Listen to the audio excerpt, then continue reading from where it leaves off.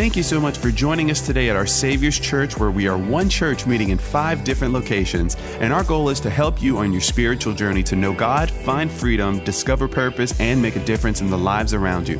If you'd like to learn more about our Savior's Church or how to get involved, visit us online at oursaviorschurch.com. In my first life in ministry, I spoke to high school students, about 2 million of them. And it didn't matter if I was in the inner city of Houston or New Orleans or Los Angeles or some large city or even a small area. I would always begin every school assembly by saying, I'm going to tell you what the greatest desire is of every person in this room. And it was always interesting for where you were. I'm obviously a Mexican, and so, typical kind of, if I was in an affluent white school, kids are like, really? Like he knows, and then if, depending on where you were, different kids' response. And then I would say, I'm going to tell you what it is. Listen carefully. The whole school, 2,000 kids in the school assembly would quiet down. And I would say the number one desire of every person in this room is to come from a happy family or to one day have one yourself. And it's true. It doesn't really matter where you came from. This past week at Husband University, and it starts at 6:30 and ends promptly at 7:30, I asked the 215 men that were there, how many of you want a marriage like your parents, and how many of you want to be like your father? There was 215 men here. And I asked those men to raise their hand and then to stand up. Do you know how many men stood up? 21. That means that less than 10% of the men that were here said, I have a model, I have a picture of what I want to be like. I have a model in my mind of how I want things to go. Because here's the truth. The truth is, if you don't prepare for a different way, you fall into the flesh pattern of what you've experienced, even if you hate it. I told the men on Wednesday night, you don't rise to the occasion, you fall to your level of preparation. So if you don't know how, then you will end up on the other side of becoming the very thing that you hate. And some of you already know this because you've already experienced this in your own life. And it doesn't matter where you are. This isn't a geographic thing. We're streaming live right now to our campus in New Iberia. Come on, give all those folks at Tabasco Town big hand. That's your people. We hadn't forgot your people over here. And so my heart's desire is to help you build a marriage legacy. And it doesn't matter where you start. You might be in your third marriage like Eric Calicolo's friend. That was pretty crazy, by the way. Hey, you might be there. The grace of God may have found you at 40 or at 50 or at 60. It doesn't matter. Where you start, the grace of God finds you, and you can begin from that moment giving a legacy that maybe you never inherited yourself. How many of you would like to leave an amazing inheritance to your children? Raise your hand. How many of you would like to leave so much to your children that your grandchildren get to live off of it too? Okay. Well, I want today to tell you that it's possible for you to leave a bigger inheritance to your children than Bill Gates. It's actually possible for you to live a greater inheritance than Jeff Bezos, the founder of Amazon, or even Michael Jordan, who makes more money in royalties each year now from his Nike products and his emblem and likeness than he ever did while he was playing basketball. You say, Pastor, what do you mean? Well, apparently, all the money in the world couldn't keep these men and women married. So apparently, it's easier to make a fortune than to make a marriage last. The psalmist David wrote in Psalms 92, verse 12, the righteous will flourish like a date palm, long-lived, upright, and useful. They will grow up like a cedar in Lebanon, majestic and stable, planted in the house of the Lord. They will flourish in the courts of our God, growing in grace. They will thrive and bear fruit and prosper in their old age. They will flourish and be vital, fresh, rich in trust, in love, and contentment. Read this with me. They are living memorials to declare that the Lord is upright and faithful to His promises. By sacrificing to build a healthy marriage, you can leave a legacy and a generational blessing that will impact your children and your grandchildren for years to come.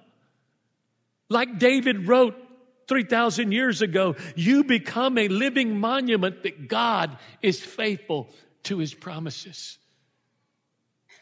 That He's faithful. It's been said some people are so poor when they die, all they leave their children behind is money. The wisest man that ever lived besides Jesus, his name was King Solomon. He was David's son. And he wrote in Proverbs 22:1, a good name earned by honorable behavior, godly wisdom, moral courage, and personal integrity, read it with me, is more desirable than what? So you can leave an inheritance that's greater than the wealthiest people in the world. Pastor, how can I do that? You can do this by learning to build a marriage that lasts. It doesn't matter if you're single. If you don't get a picture of what the future should be, and if you don't start preparing for it, you know what the tragedy of marriage is? I mean, I'm a hunter. Is there any hunters here? Raise your hand. Okay, any women here that hunt? Come on. I love Louisiana. You know, when you want to hunt, if you want to get a hunting license, you know what you got to do? You got to go 3 weekends in a row and take a course. And then they show you all of these different animals, and then they show you different guns, and then they take you and show you how to shoot a gun, and they watch you and they teach you hunting safety. If you want to drive a boat, you got to go online and you got to take a long course and do all of this and then go buy a certificate. If you want to get married, all you have to do is show up at the courthouse with somebody semi-breathing. Can I tell you this? There's been a lot more damage done by people that were married that didn't have a clue of why they were getting married than there have been with guns and with boats ever in history. So how can I build a marriage that lasts, Pastor? By building on 3 principles that are very powerful and very biblical. Number 1, understanding the purpose of marriage. Say that with me. The purpose of marriage. Okay, that was so weak. So I want to ask you, what is the purpose of marriage? Well, some spiritual leaders believe it's procreation. However, a lot of people have proven you don't have to be married to procreate. Our generation has surely done that. Well, what is the purpose of marriage? What did God have in mind when He created man and then created woman? What was God's original intention from His Word? Let me make it very simple for you, and then I'm going to give you the practical scriptures to go along with it. The purpose of marriage is that God loved your mate so much that He gave your mate to you so that He could show them how much He loves them through you. Let me say that again. God loved Michelle so much that He gave her to a Mexican that He drug out of a bar in the inner city of Houston, transformed, filled with the power of the Holy Spirit, renewed his mind with the Word of God, gave him a dream that began when I was 9 years old, sitting on my front porch when my mom and dad would have the police coming again on their way to 5 divorces. Sitting there, hearing the fights, night after night, week after week, and saying to myself, I don't know how, but one day my kids will not go through this hell. I don't know what it will take. I don't know how it will happen, but one day my children will not go through this. And that God gave Michelle to me so that He could show her how much He loved her through me. Well, how do we flesh that out? The purpose of marriage is not choosing who you get to get from for the rest of your life, but who you get to give yourself to for the rest of your life. It's not who will serve you for the rest of your life, but you get to choose who you're going to serve for the rest of your life. If you were here last week, you'll understand point number 2. If not, I'll cover it so that you'll get it. Number 2 is you learn to live out the second greatest commandment by living out the first one. Remember, I talked to you last week about the first commandment. It was in Mark chapter 12, and the Jewish teachers and rabbis are arguing amongst themselves, a common argument, which is the greatest commandment. There was over 500 laws of Moses. So they brought this to Jesus.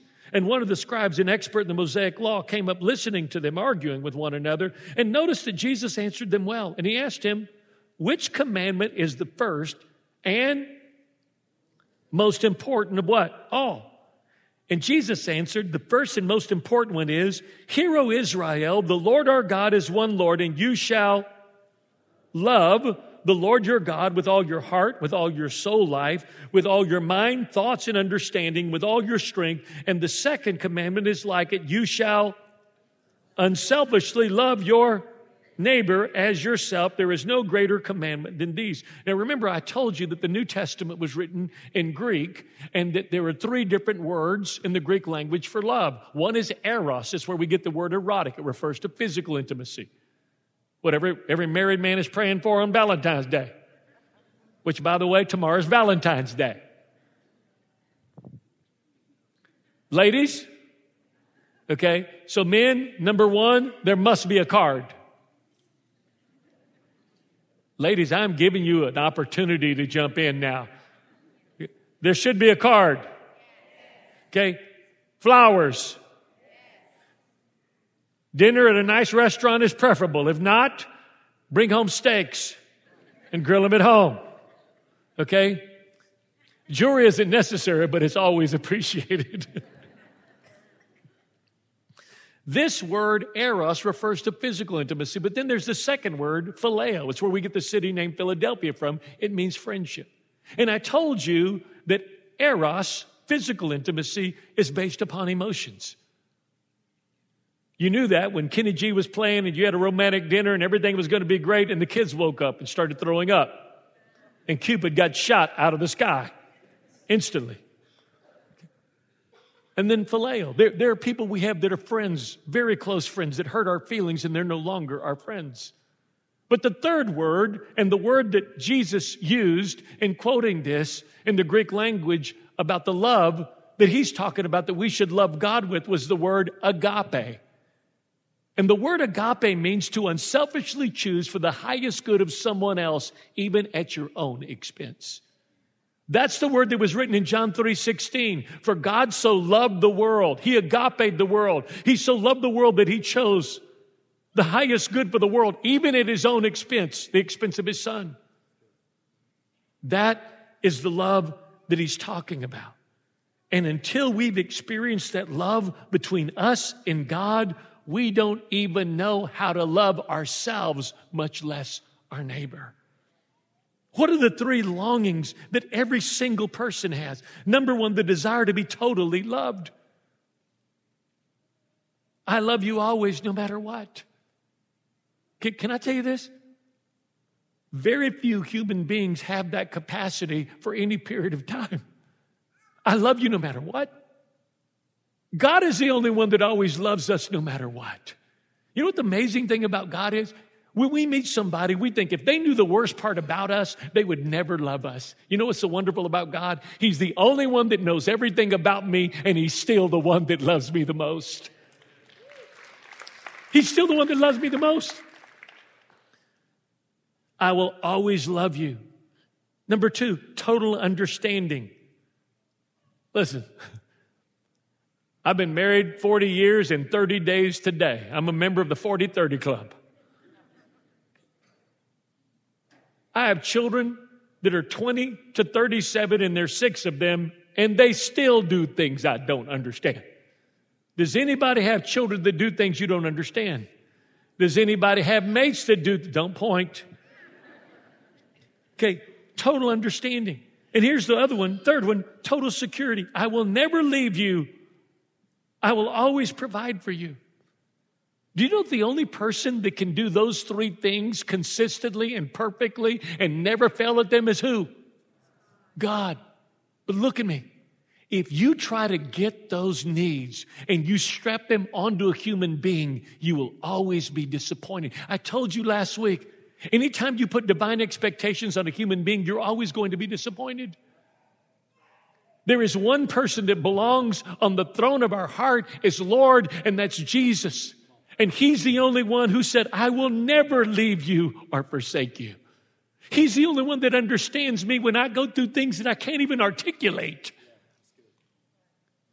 Most importantly, until I can receive this, look at me, I don't even love myself. You know what I've discovered about people that won't forgive? I've discovered that the reason most people will not forgive others is because they've never learned to receive forgiveness in areas of their own life. This kind of love begins with God. He's the originator of it, not you. And if I receive it from Him, I can share it with Michelle, but she's not the author of it. There's not enough Victoria's Secret. There's not enough plastic surgery. There's not enough heart change that can happen for me to surrender to God and that love then be transferred from God through me to her without God.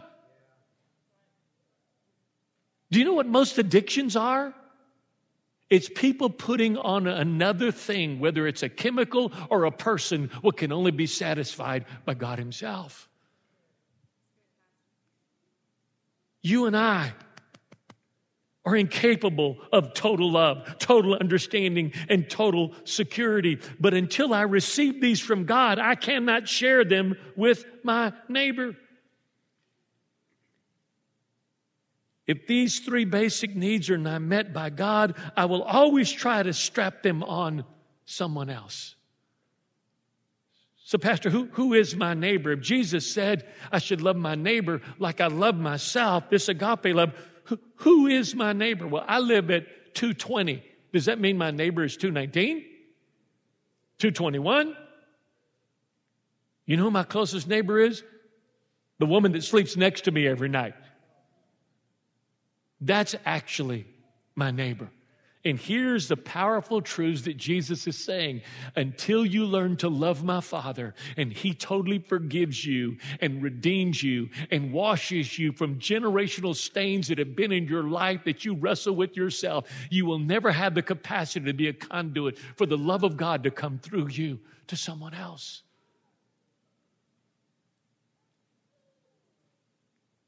As strange as it may sound, most of us, our most difficult problem is not loving other people, it's loving ourselves.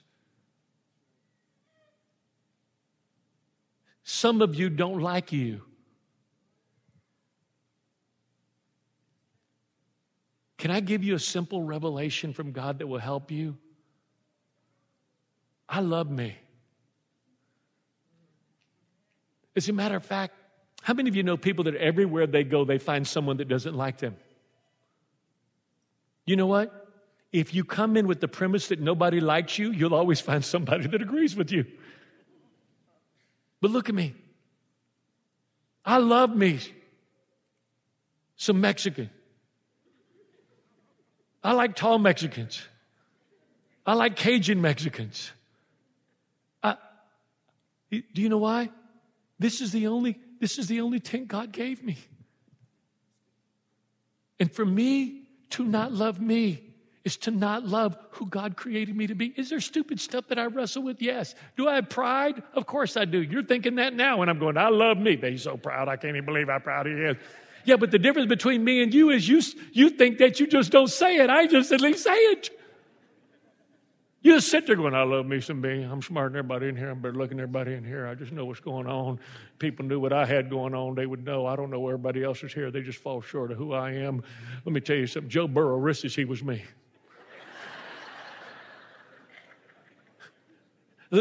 Listen carefully to me.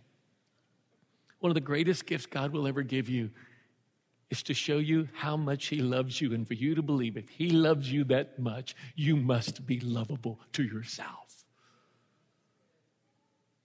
I just got the frissons. Colossians 2:10 says, you don't need a telescope or a microscope, this is the Message translation, or a horoscope to realize the fullness of Christ in the emptiness of the universe without Him. When you come to Him, that fullness comes together for you too. Only Christ can fully complete me. You see, there's two different words in the Greek language for life. One is bio. It's where we get biology from. But the other one is zoe. Okay? Man is alive. That's bio. Zoe is he who has the Son has life. Jesus says, I'm the way, the truth, and the life. That means the life of God. And here is the incredible key as a Christian to know. You can get all of the trinkets, all of the accomplishments, all of the accolades of bio. You can win a Heisman Trophy. You can be the best looking. You can be the richest. You can be the smartest. But it will never satisfy the Zoe. You were created in the image of God Himself, and you will never be fulfilled until you are reconnected to the very Creator that made you. Never. Never. That's why Deion Sanders, after playing in a Super Bowl and winning a Super Bowl and flying back and forth in a helicopter to play in the World Series, was driving over the Cincinnati Bridge, if you've ever been there. And he was driving in a sports car, and he said, I have everything that I've always ever wanted, and I tried to drive off the bridge and kill myself. Why? Because every single thing that you can have in this world will never satisfy what's not in this world, and that's the eternal longing of God's image made inside you and me. Look at me, men.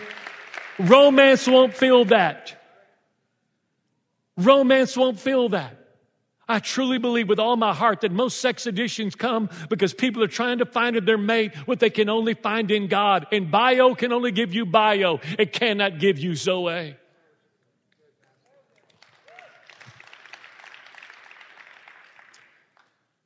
Here is the second thing. Or the third one.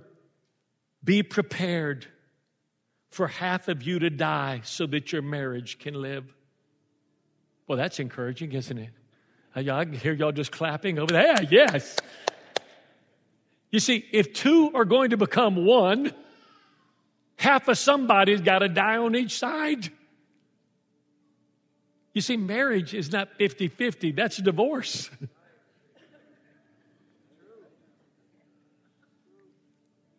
Let me just see if I can get some real honest souls up in this house.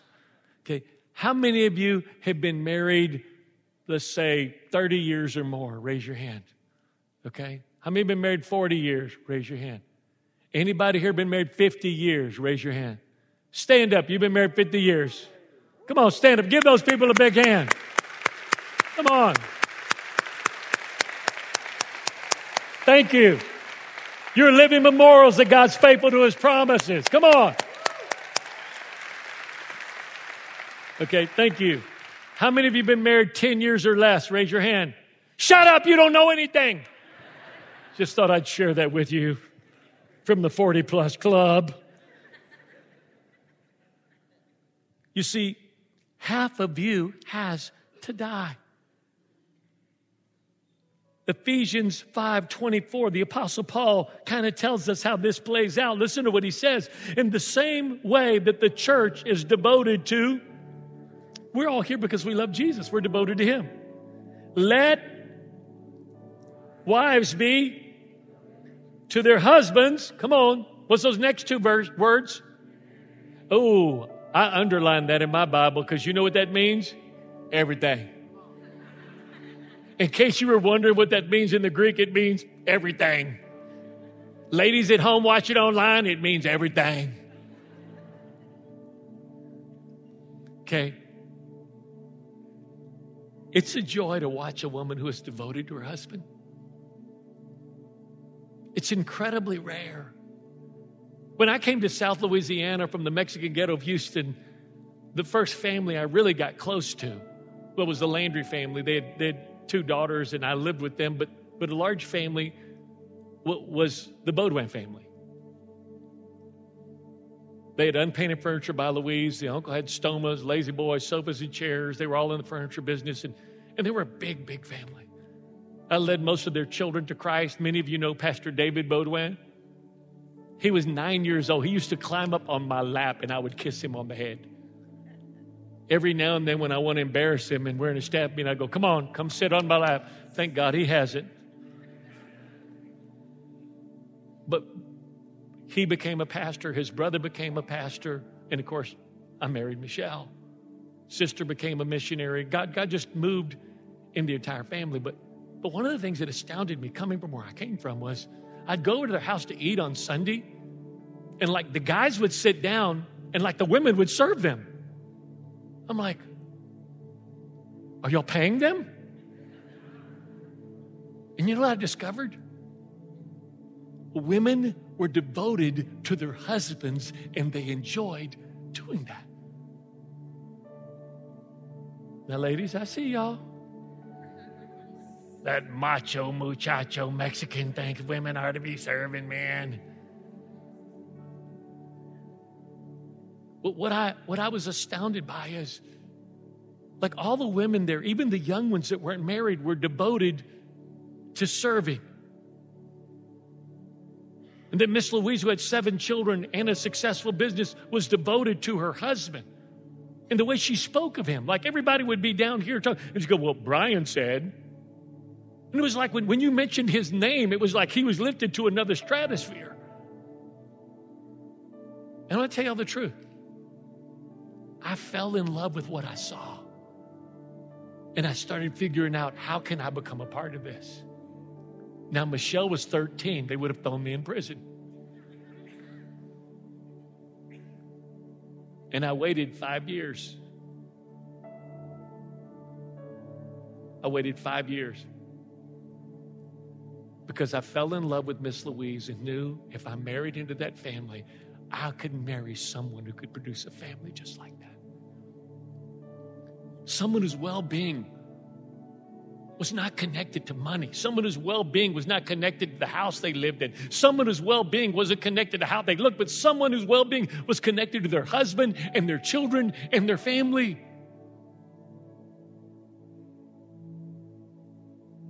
And you know what it made those men want to do? Look right here, men. Serve those women back. Serve those women back.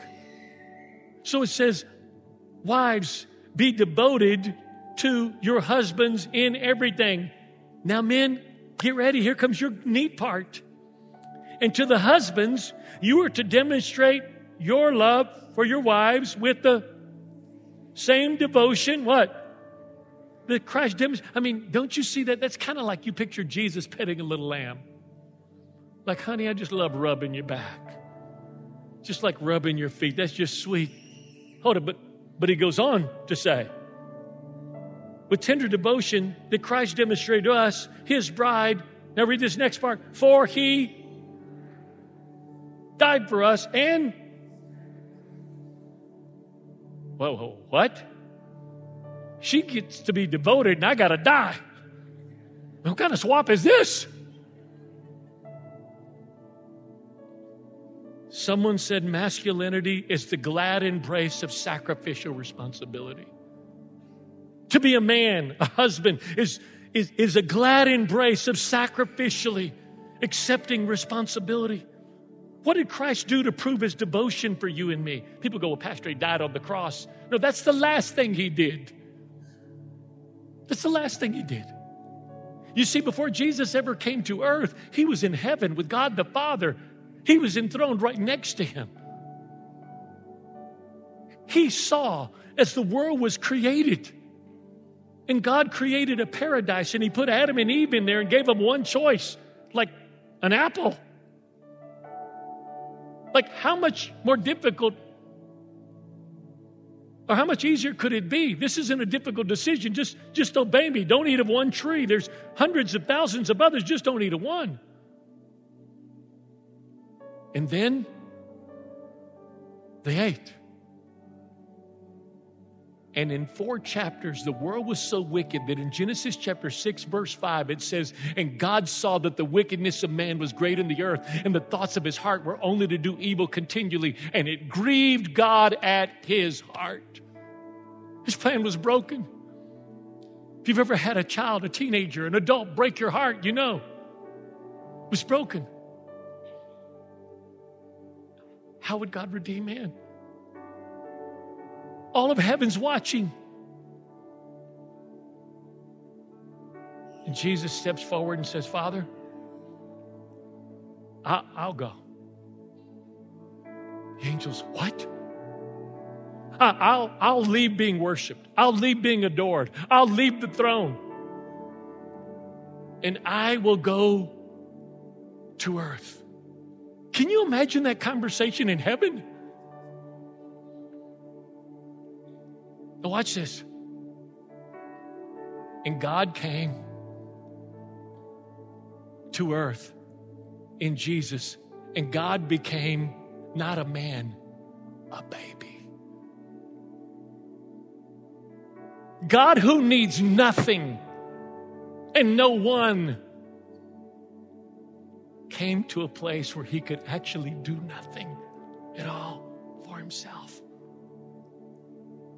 Nothing. Look right here, men. That's the first picture of marriage. Baby, it's you and me, ride or die. If you're not happy, I'm not happy. If you're miserable, I'm miserable. If you don't have peace, I don't have peace. Because we're one. From now on, we're one. You leave your independence behind. You leave your place of stability and security alone by yourself behind. Jesus became a baby. He came to earth. He became a baby. What else did he do? He submitted to a 14-year-old illiterate peasant girl. This is the equivalent of Jesus becoming a shrimper in Delcom. And he submitted. And here's the last thing that he did. No, he dies, but before he died, watch this. He was betrayed by all those that he loved. He was betrayed by all those that he loved. Look right here. How many of you like blessing people and being good to people? And you're generous? Raise your hand. How many would like them to at least remember that every now and then? I mean, you don't need a card every day, but you know, you'd like to remember that? Huh? When I read the story of Jesus going to the cross, and there's a couple of women, the Roman soldiers that have to be there, and John, I have some problems with some people in the Bible. Where was Lazarus, who he raised from the dead? Hey, in his darkest hour, where were the lepers that he healed? Like, where were the blind guys? Where was the person that he healed at the pool of Bethesda that had been laying there year after year after year after year? Where are these people? When you die, you have to leave everyone. But when you're alive and everyone leaves you, that's how you feel sometime in marriage. Oh, yes, you do. Oh, yes, you do. Remember, this is the 40-year 30 club talking to you. Yes, you do. You say, Pastor, how do you stay when you feel like you're not understood, when you don't feel like you're getting the love you're going to get, when you feel like you're not getting what you need out of a marriage relationship? Are there times where I felt like I was giving 125%, Michelle was giving 75%? Absolutely. Are there times where I felt like I was giving 150 and she was giving 50? Absolutely. And probably when I feel like I'm at those times, she's probably sitting there going, I'm giving 150 and he's giving 50. You say, Pastor, how can you do that for another person? I'm not doing it for another person. I'm doing it for God and for the legacy that I'm going to leave to my children and my grandchildren and the generational curses that will be broken in behalf of that. That's who I'm doing it for. Grandchildren that don't even know me yet. Great-grandchildren that don't have a clue yet. It's to die. It's to die. How is that fleshed out My marriage lives to the degree that I die to myself. It lives to the degree that I die to myself. The more I die to my pride, my independence, my insecurity, worshiping my own opinion, that's called stubbornness, the more my marriage lives. I must die to independence to live to interdependence between she and I, surrendered to Jesus Christ. You say, Pastor, y'all know I'm really a funny preacher and all of that. Usually y'all are laughing and enjoying yourself. People came walking out today going, you say, Pastor, you're serious? You better believe I'm serious. Because the greatest gift you will ever give your children is to teach them to love God and to love one person for a lifetime. It is the greatest gift you're ever going to give them. It will determine their financial well-being. It will determine their educational status. It will determine their mental, physical, spiritual, and emotional well-being. All of it. So I want to close by being nicer than I'm being now. So I want to give you the 3 things I prayed that I would be able to say since I was that kid sitting on the front porch waiting for the police to come again. These are 3 prayers that I've had that my children would be able to say about Michelle and I. Number 1, I can't wait to get married and love my wife like my father loves my mother. I have 5 boys. I can't wait to grow up and love my wife like my father loves my mother. And that my daughter would be able to say, I can't wait to grow up and have someone love me like my daddy loves my mama, and for me to love a man like she loves and honors and respects him. Number 2, I want them to be able to say, I never remember a day my parents were not loving me and praying for me. Loving me and praying for me. And look right here. I want you to hear this. Pastor, my family's far from perfect. My children have gone through drugs. They've gone through addiction. Some have gone through treatment. We've gone through heartache and heartbreak. But I discovered an important principle. If we hold on to the Word of God, and if we don't quit, we win every time.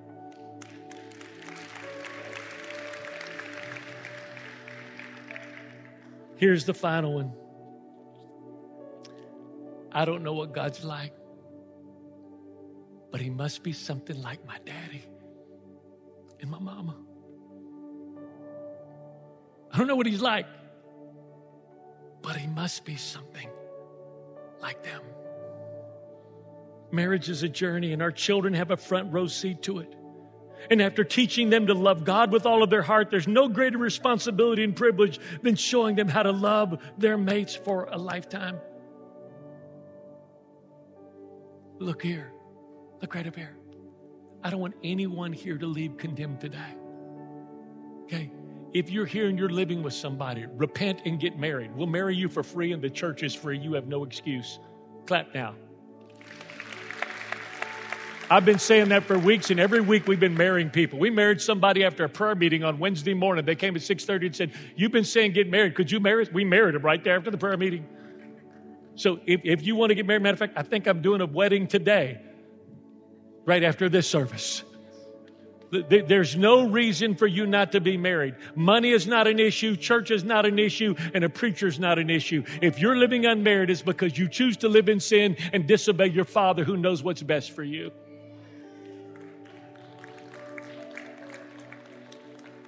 Well, thank you for that golf clap. But today, look at me. Let's leave a legacy for our children and for our grandchildren. I have to tell you this story, and if you've heard this story, then I ask you to forgive me. The most godly family that I've ever known is Michelle's mom and dad. They were married for almost 60 years. before Mr. Brian went to be with the Lord. When they had 7 children, he was on the road selling razors as a Schick razor representative in stores. Miss Louise, to support their 7 children, began a little store called Unpainted Furniture by Louise that ended up being the largest unfinished furniture store in the South before it was over with, and it remained open for 50 years. Her brother-in-law was provoked by what she did by herself, and he began Stoma's, Lazy Boy, sofas and chairs, because he saw what she did. In 1977, they had 7 children. They started dating and liking each other at Cathedral Carmel in 5th grade. The boys would come to Mass and the girls would be there, and they would try to catch each other's eye in 4th grade. At 18, when Mr. Brian was entering his freshman year of college, they married. He was 19, I think, and she was 18. They moved next door and lived in the same house that they still own to this day and lived for over 50 years. It's the only house my children ever know them living in. Their children ever known them living in. But he had a problem. He was an only child. He had an overbearing father, and when pressure came, he didn't know what to do, and so he drank. Thinking that the church was the answer, he went to Mass every day of his life, every day, and would confess and ask for help with alcohol, but still remain bound. Then one day in 1977, 78, he was coming back from around by the cathedral, and there was a little church that had just opened up, a non-denominational church on University Street, and he went and he knocked on the door, and a pastor came out and he said, "I know you don't know me, but my name is Brian Beaudoin. I go to Mass every day. My wife and my children are separated from me because I'm an alcoholic, and we most likely will be divorced. Can you help me?" That man taught him about what it was to be born again, prayed for him. He received the baptism of the Holy Spirit, was instantly delivered from alcohol, went, told Miss Louise that evening, brought her back to the same meeting. She was born again and baptized in the Holy Spirit. Today, half of their children are in ministry. Half of their grandchildren are in ministry. Catholic and Protestant, full-time Christian service. And none of that would have happened had the grace of God not found them. Today, it's my privilege to be married to their daughter, who is creating the same legacy that she received because of the grace of God encountering a man. Today, I want to challenge you. I don't know where you are in your relationship. I don't know where things are in your marriage, but I know God and the God of all grace, and the grace of God know. And He wants to help you. He wants to help you.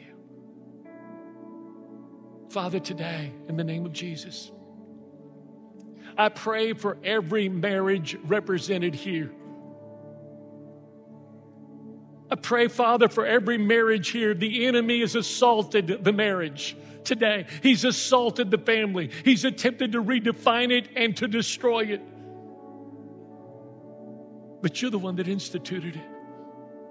I ask you to raise up from this house an army of people that are a beacon of light in marriage. Not perfect, not without fault, not without shortcomings, not without sin, but people that are committed to the process of following you on the good days and the bad.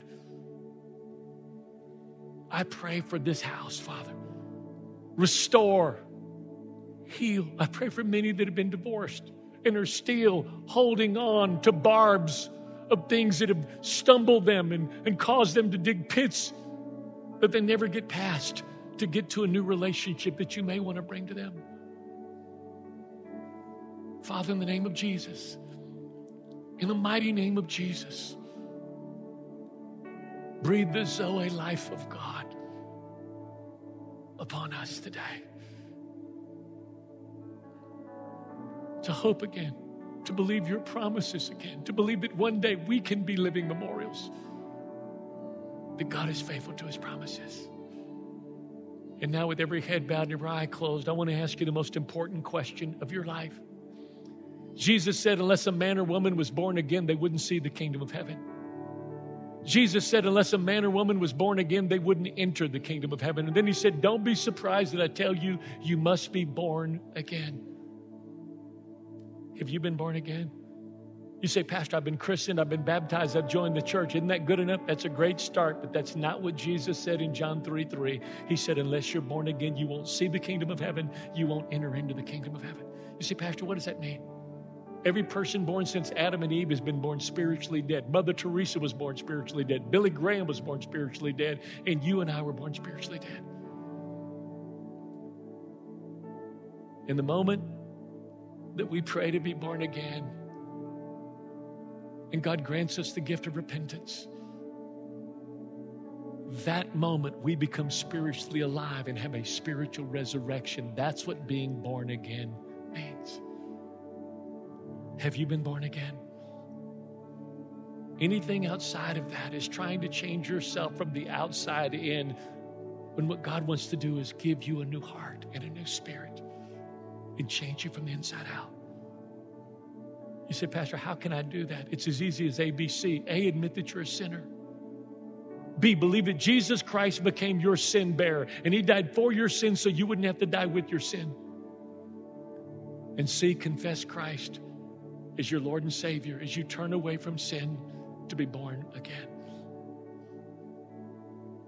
So in just a moment, I'm going to count to 3. And when I do, if you're here and you say, Pastor, I believe in God and I believe in Jesus, but I've never prayed to be born again. It only happens once, just like the day you were born. Pastor, would you pray for me? I want to know God. I want to have power to turn away through repentance from the habits and hang-ups that have brought so much pain to my life and to the lives of others that I love. So now, I'm going to count. And if it's you on the count of 3, I'm going to ask you to wave your hand and just say, Pastor, that's me. I've never been born again. Today, I want to be born again. I want to know Christ. 1, God brought you here. Nothing's ever an accident. 2, every circumstance of your life has led to this moment. And now God, by his Holy Spirit, is drawing you to himself. Today's your day for a new beginning, to be born again. Remember, it only happens once, just like the day you were born. If you want a new beginning, to be born again, you've never been born again. 3, this is you. Raise your hand high. I'm going to pray for you right where you are. I'm going to pray for you right 1, 2, 3, 4, 5, 6, 7, 8, 9, 10. Keep it up high. 11, 12, 13, 14, 15, 16, 17, 18, 19, 20. Okay. 21, 22. Put your hands down. Last 10 seconds. Pastor, I didn't raise my hand with these 22, but I should have. My heart's about to beat out of my chest. I know this is what I need. I've never been born again. I didn't raise my hand. I should have. If that's you, if you've already raised your hand, don't raise it. If you didn't, raise your hand and wave it at me right now. I'm asking this last time for you. Join these 22, 23. Anywhere else? 24. Anywhere else? All right.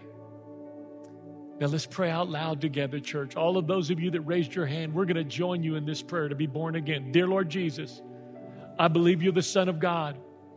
I believe that on the cross, you took my guilt, my sin, and my shame, and you died for it. I believe you faced hell for me so I would not have to go. And you rose from the dead to give me a place in heaven, a purpose on earth, and a relationship with your Father. Today, Lord Jesus, I turn away from sin to be born again. Today, God is my Father, Jesus is my Savior, and I am born again. In Jesus' name, amen. Amen. Amen. Give it up for all those who prayed that prayer this morning.